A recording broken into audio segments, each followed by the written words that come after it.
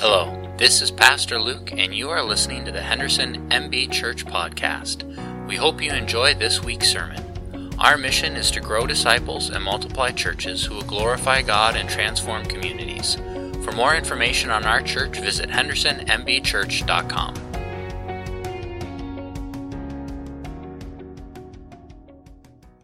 Thanks, Ava. Well done. So sometime around in the 1760s, Edward Jenner, he's in medical school, and he starts to hear this rumor that in some of the rural areas, the dairy workers are not contracting smallpox. And so he continues to follow up with that over his medical career. Smallpox it's a horrible disease. It kills about 30% of its victims. Those that survive are typically covered in like these round little scars from sores that they get. It is one of two diseases that is considered to have been eradicated from the world, which is great news. But back then, the link is that these dairy workers, some of them would get cowpox, which is different than smallpox, but it is related. And cowpox has very mild effects on humans, and so it wasn't that bad. But so in 1796, Jenner takes some fluid from the hand of a milkmaid, actually some pus, which is a little bit gross, and he scratches it into the arm of an 8-year-old, I'm presuming with his permission, and then he waits 6 weeks, and then he gives that same boy smallpox, like he infects him that way, but the kid never got smallpox. He was fine. And that is really kind of the first known vaccine. And then later on, Louis Pasteur developed it a lot more. A vaccine is a biological element that provides immunity from another disease. A vaccine typically contains an agent that resembles a disease-causing microorganism, and it's often made from a weakened form or a variant of the original disease. So then, later on, when the body encounters the real thing, it successfully rejects it because it's been trained to do so. So we're working through the book of Acts. We were in a sermon series called Acts 29, 28 chapters in Acts. We are living out the 29th chapter. Today we're in chapter 8. We're looking at Simon the sorcerer, Simon the magician, and just kind of to jump ahead and say, our danger, if we're like real honest, like our danger is not that we're going to get seduced or distracted by sorcery or that we're just going to get lulled into that because that just seems so cool. Our danger is that we are going to get distracted or seduced by a watered-down version of the gospel, and in doing so get vaccinated against the true gospel. That's our danger. That we will get vaccinated against the gospel. A vaccine is a biological element that provides immunity from another disease. It typically contains an agent that resembles the disease-causing microorganism, is often made from a weaker form or a variant of the original, and then when the body encounters the real thing, it rejects it. So we're in chapter 8. Let me kind of give you a summary of this real quick, and then I'll read through it. About in my Bible, it's called Simon the Magician Believes. There may be different subheadings in your Bible if you want to follow along, but I am in Acts. I'm in chapter 8. Verse 9, and I'll read all this to you here in a minute, but let me just kind of summarize it for you. So, early days of the church is growing like crazy. It's fantastic. Like, it's exploding, but it's primarily in Jerusalem, but also it's primarily at that time still kind of focused or centered around on the Jewish people. They're having some, growing churches have growing pains. There's some of that going on. And one that gets named is around food distribution to some of the widows. So 7 men are chosen to work the kitchen, take care of this. But 2 of the men really see their ministry just expand and go beyond that. The first one that gets named is Stephen. We read about him here over the last couple weeks. He gets martyred. The next guy that gets mentioned is Philip. We're right in the middle of hearing some stories about Philip. But when Stephen is martyred, persecution breaks out, and the church scatters all over the place. So Philip is part of that. He too leaves, and he heads down to Samaria, and he preaches the gospel in Samaria. This is a pretty significant kind of transition or shift in the church, but it's all really good stuff. He's preaching the gospel. It's going great. People are getting saved. People are getting baptized. It's all really good stuff. But then there's also this guy in Samaria, and his name is Simon, and he would practice magic, and all the people thought he was amazing, and they associated with him with the gods. Now, we don't really get anything more than that, right? Like, was this guy, like, really good with card tricks, and like, oh, you pulled out, the 7 of clubs. Like, was it just kind of sleight of hand? Or was there some kind of, like, demonically empowered magic that was going on? We don't know. Bible doesn't tell us. We're not sure. But it's probably somewhere in between those two. Simon, it says he believes.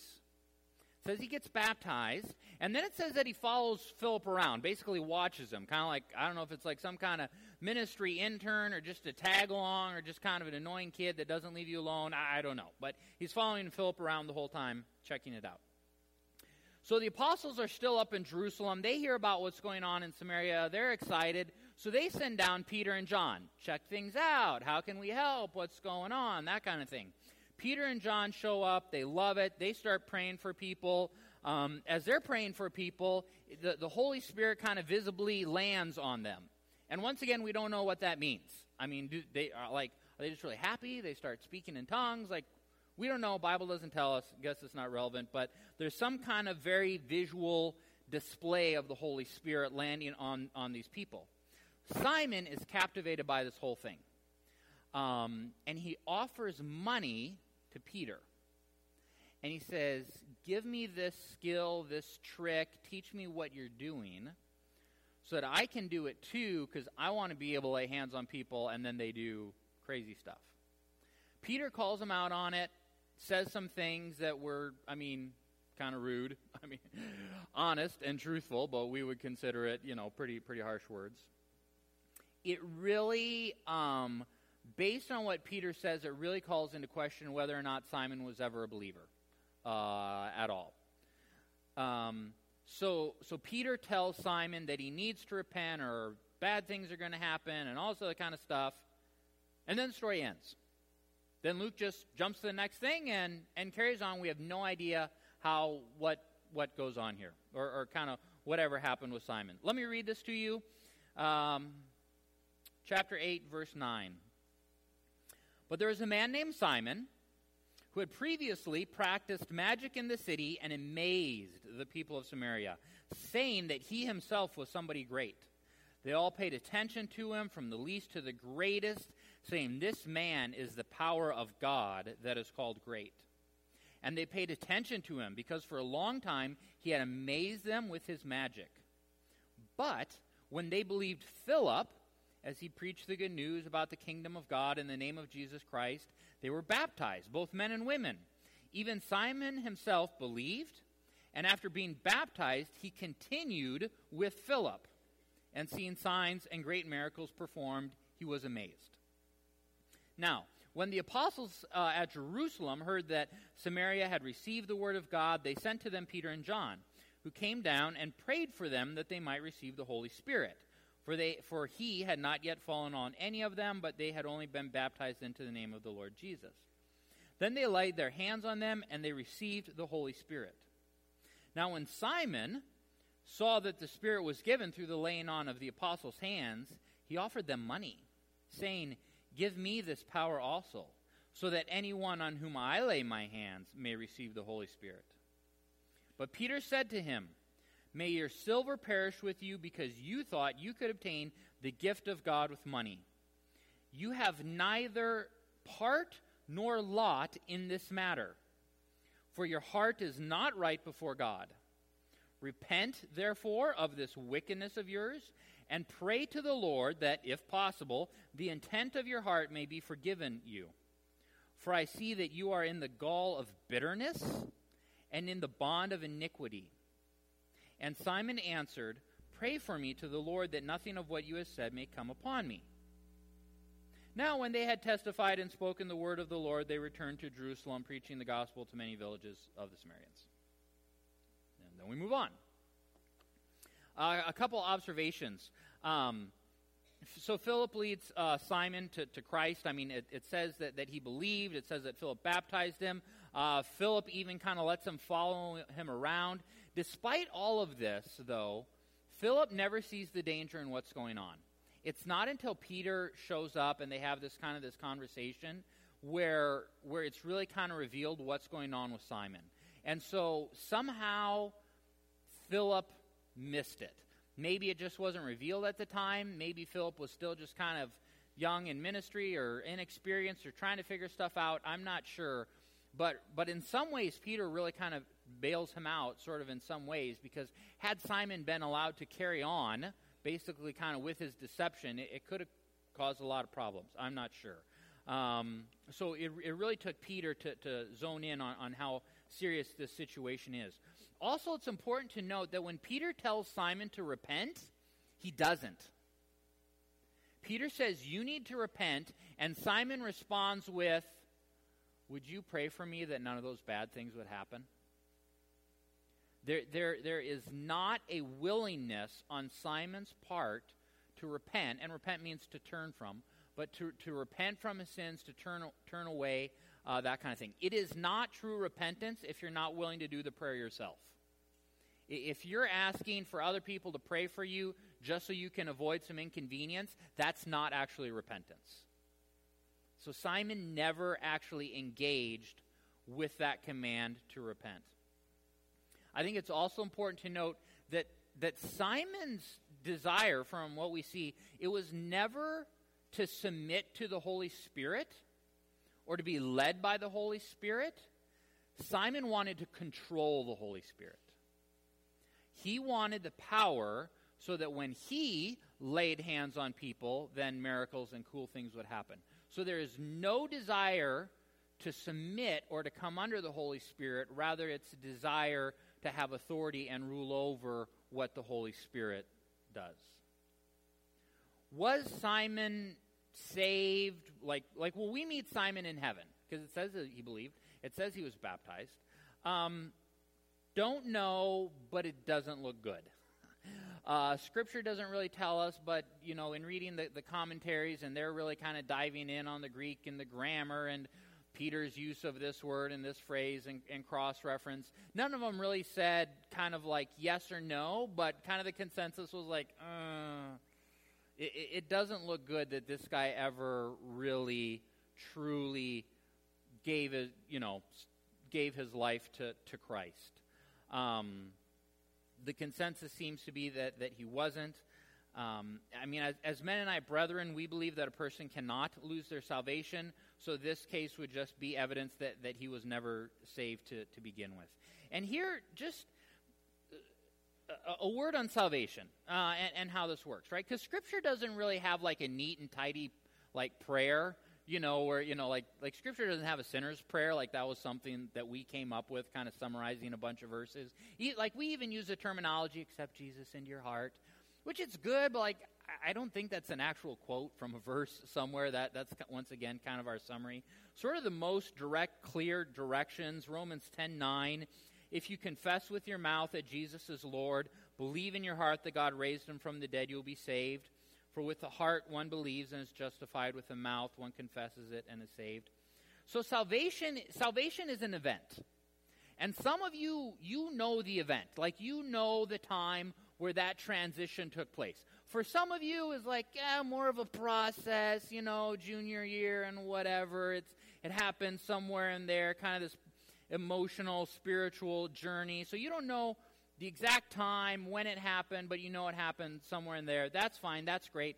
But it still happened at a specific point in time, just because you cannot sorta be a child of God.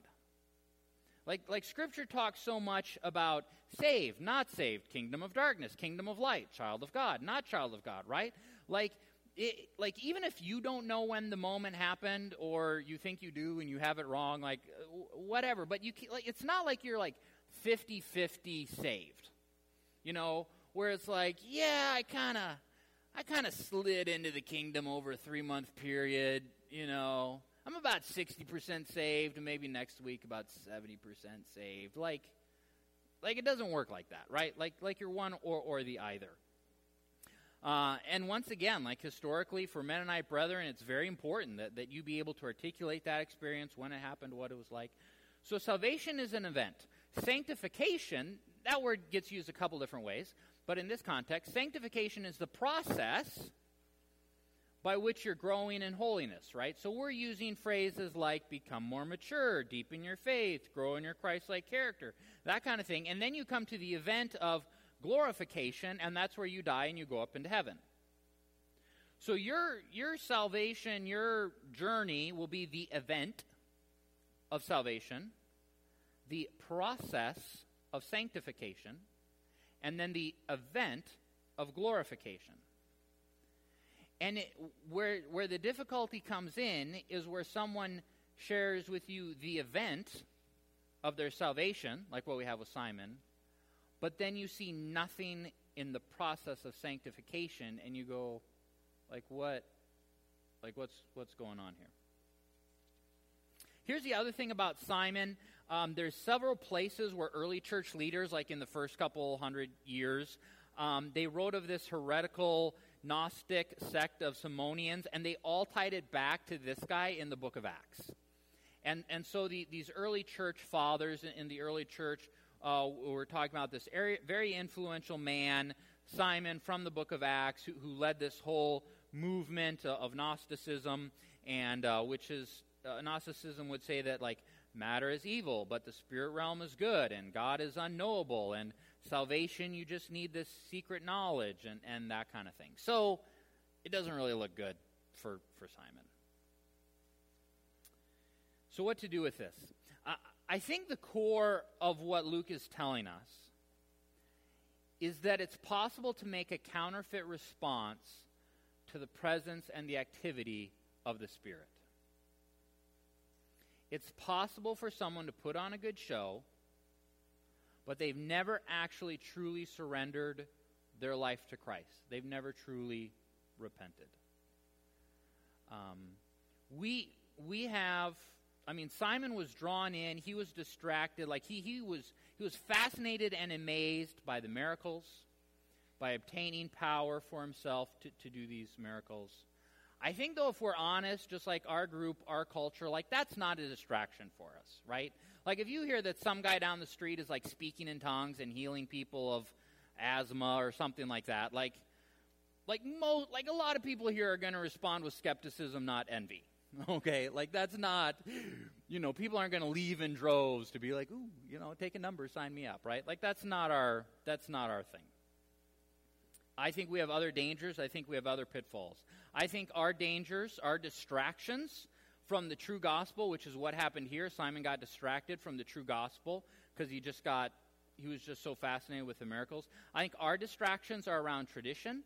I think they're around valuing personal experience over Scripture, and I think they're around being vaccinated against the gospel. I think that's where we're kind of in danger of veering off course. Tradition is a very subtle idol. It's smooth, it's gradual, it seems so innocent.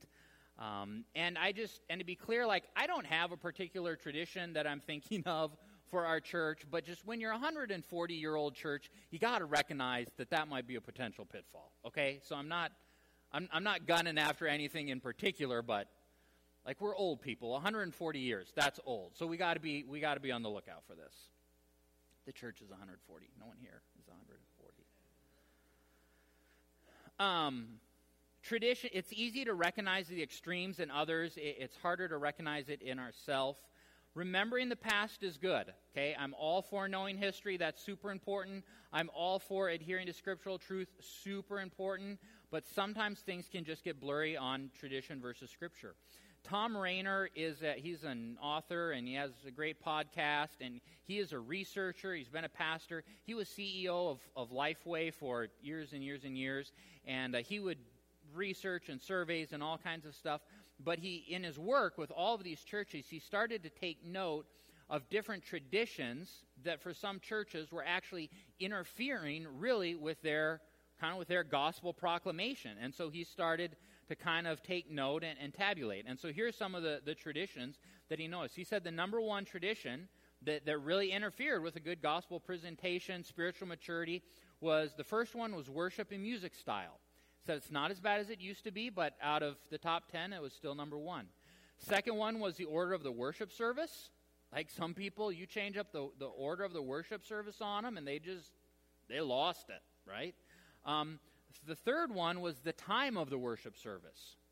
You know, you shift from 10:30 to 10 o'clock, and you have mutiny, you know, or 10:30 to 11, right? Role of the pastor. He writes, the pastor is expected to be omnipresent and omniscient. Committee structures, that's, using that. Specific ministries and programs. He says the healthy churches are constantly evaluating the effectiveness of their ministries and programs. And if it's not effective, don't do it. Do something else. Location of church facility. At first I thought, that doesn't apply to us. And then I remembered, oh yeah, back in the day when our church building was out in the country and they had a vote on whether or not to move it to town, and then there was a church split. So that's part of our history too. The use of specific rooms, he has some brutal stories on that. There was one church, it has since closed down. They had a room. It was a nice room. One family had donated a lot of stuff for this room. There kind of became this power control over who gets to use the room and when and for what and whatnot. This family actually snuck in after hours and changed the locks on that room so that only they had a key to it. And then the rest of the church refused to challenge them and say, you're out of line. And they just went with it. And now it's an empty building. Business meetings, how business meetings are done, but ours will be great. But just saying.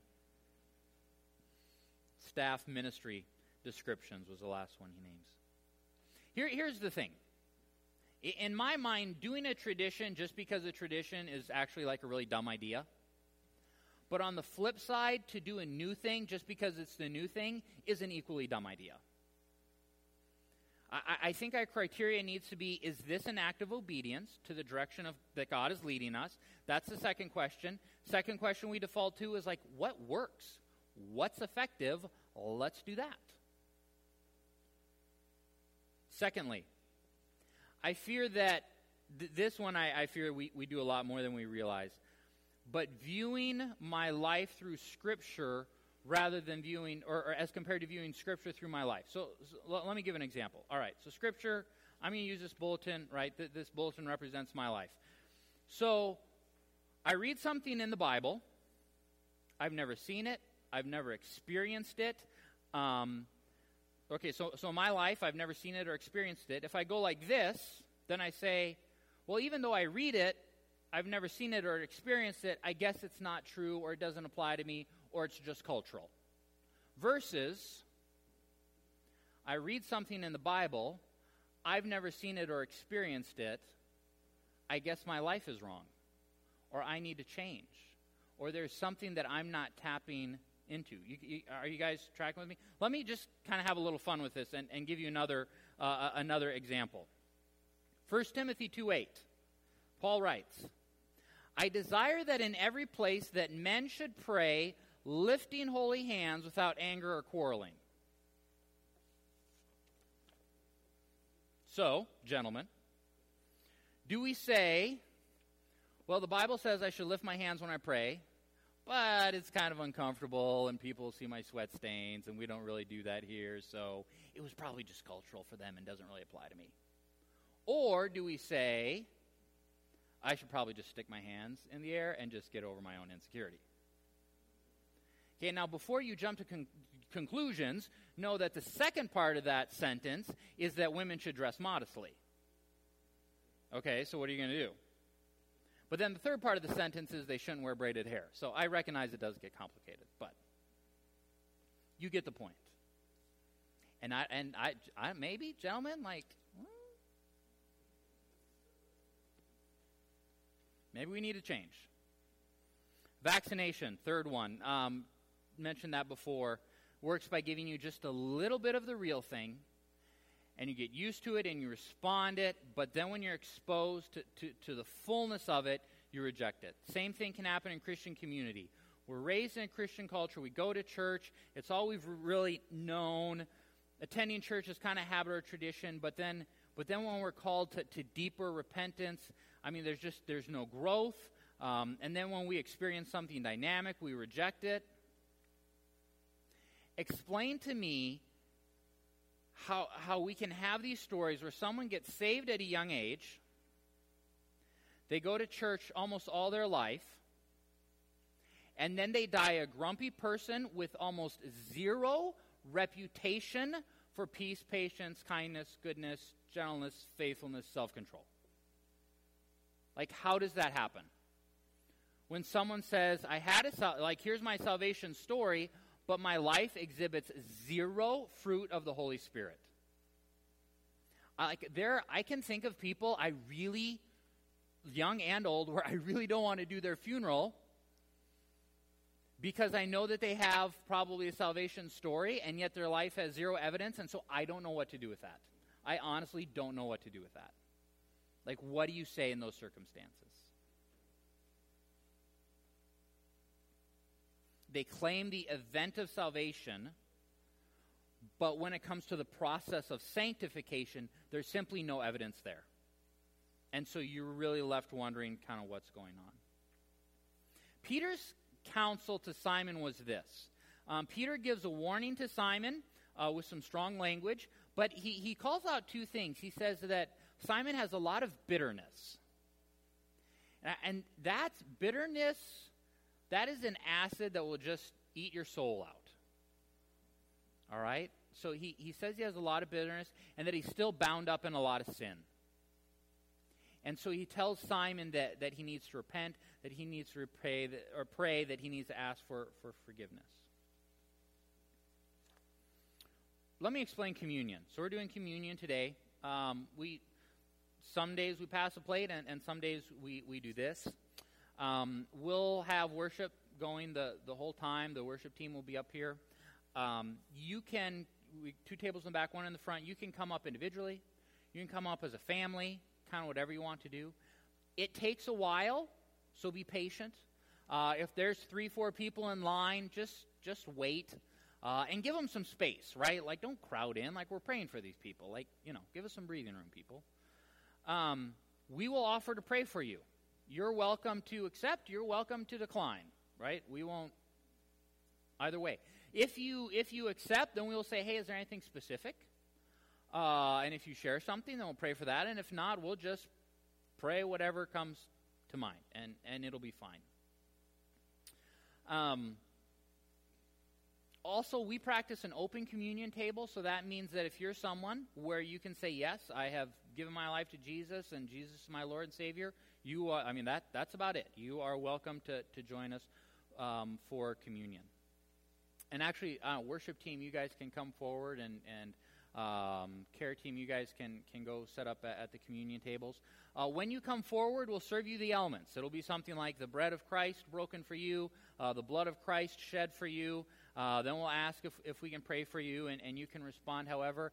I think how we have it set up is that we have one table of 2 men, one table of 2 women, and I think a married couple. And so go to whichever one you want. I'm going to pray, and then we'll enter into this process. Worship music will be going. Spend a little bit of time, just whatever business that you need to do with God, and when you're ready, find a table and come forward. I'm going to pray. I'm going to lift my hands to do it. And I'm going to pray that we will not get distracted, that we won't get distracted by latest trends, that we won't get distracted by traditions. I'm going to pray that we would submit ourselves to Scripture and ask for forgiveness in any place where we have valued our life experience over the words of Scripture. And I'm going to ask that God would just make us tender to the gospel and to the Holy Spirit, that we would not be vaccinated against the gospel. And then when I'm done with that, you guys can take your time and then head to wherever. When the worship team has a sense that we think everyone's done, then they'll wrap things up and we're done. So let's have a word of prayer. Heavenly Father, we thank you for this morning. And Lord, once again, we come and we offer ourselves before you. And Lord, we just want to make ourselves open and vulnerable to you and to hear your voice. Lord, it is our prayer that we would not get distracted. We would not get distracted by new trends, that we would not get distracted by tradition, but rather that we would walk in obedience and evaluate effectiveness and walk in that path. Lord, if there is any place where we have used our life as the filter in viewing Scripture, where we have placed life experience over what your Scripture says, then Lord, we apologize. We repent. We ask for forgiveness. Lord, our desire is always to filter our life with the word of your truth. And Lord, if there is a spot that seems to conflict with what Scripture says and what we have experienced, then Lord, we say that it's our life that is out of step. And we want to be obedient to what your Scriptures say, to how you are leading us, Lord. And Lord, we want to be tender to your gospel message, to your Holy Spirit. May we never be vaccinated against it, Lord, but may we embrace the fullness of it. We love you so much. We are so thankful. We are filled with gratitude and worship. And Lord, this morning for each of us as we prepare to come to the communion table, Lord, that you would speak to each person here. Lord, I don't know the journey or where people are at, whether it's a first-time moment of salvation or somewhere in the process of sanctification, Lord, but simply that we would hear and that we would respond and that we would obey. We love you, Lord. In your name, amen. Thanks so much for listening to this week's sermon. We hope you were enriched and encouraged. If you have questions about Christ or church or would like more information, visit our website at hendersonmbchurch.com or email me directly at luke@hendersonmbchurch.com. We hope you have a fantastic week. Take care and God bless.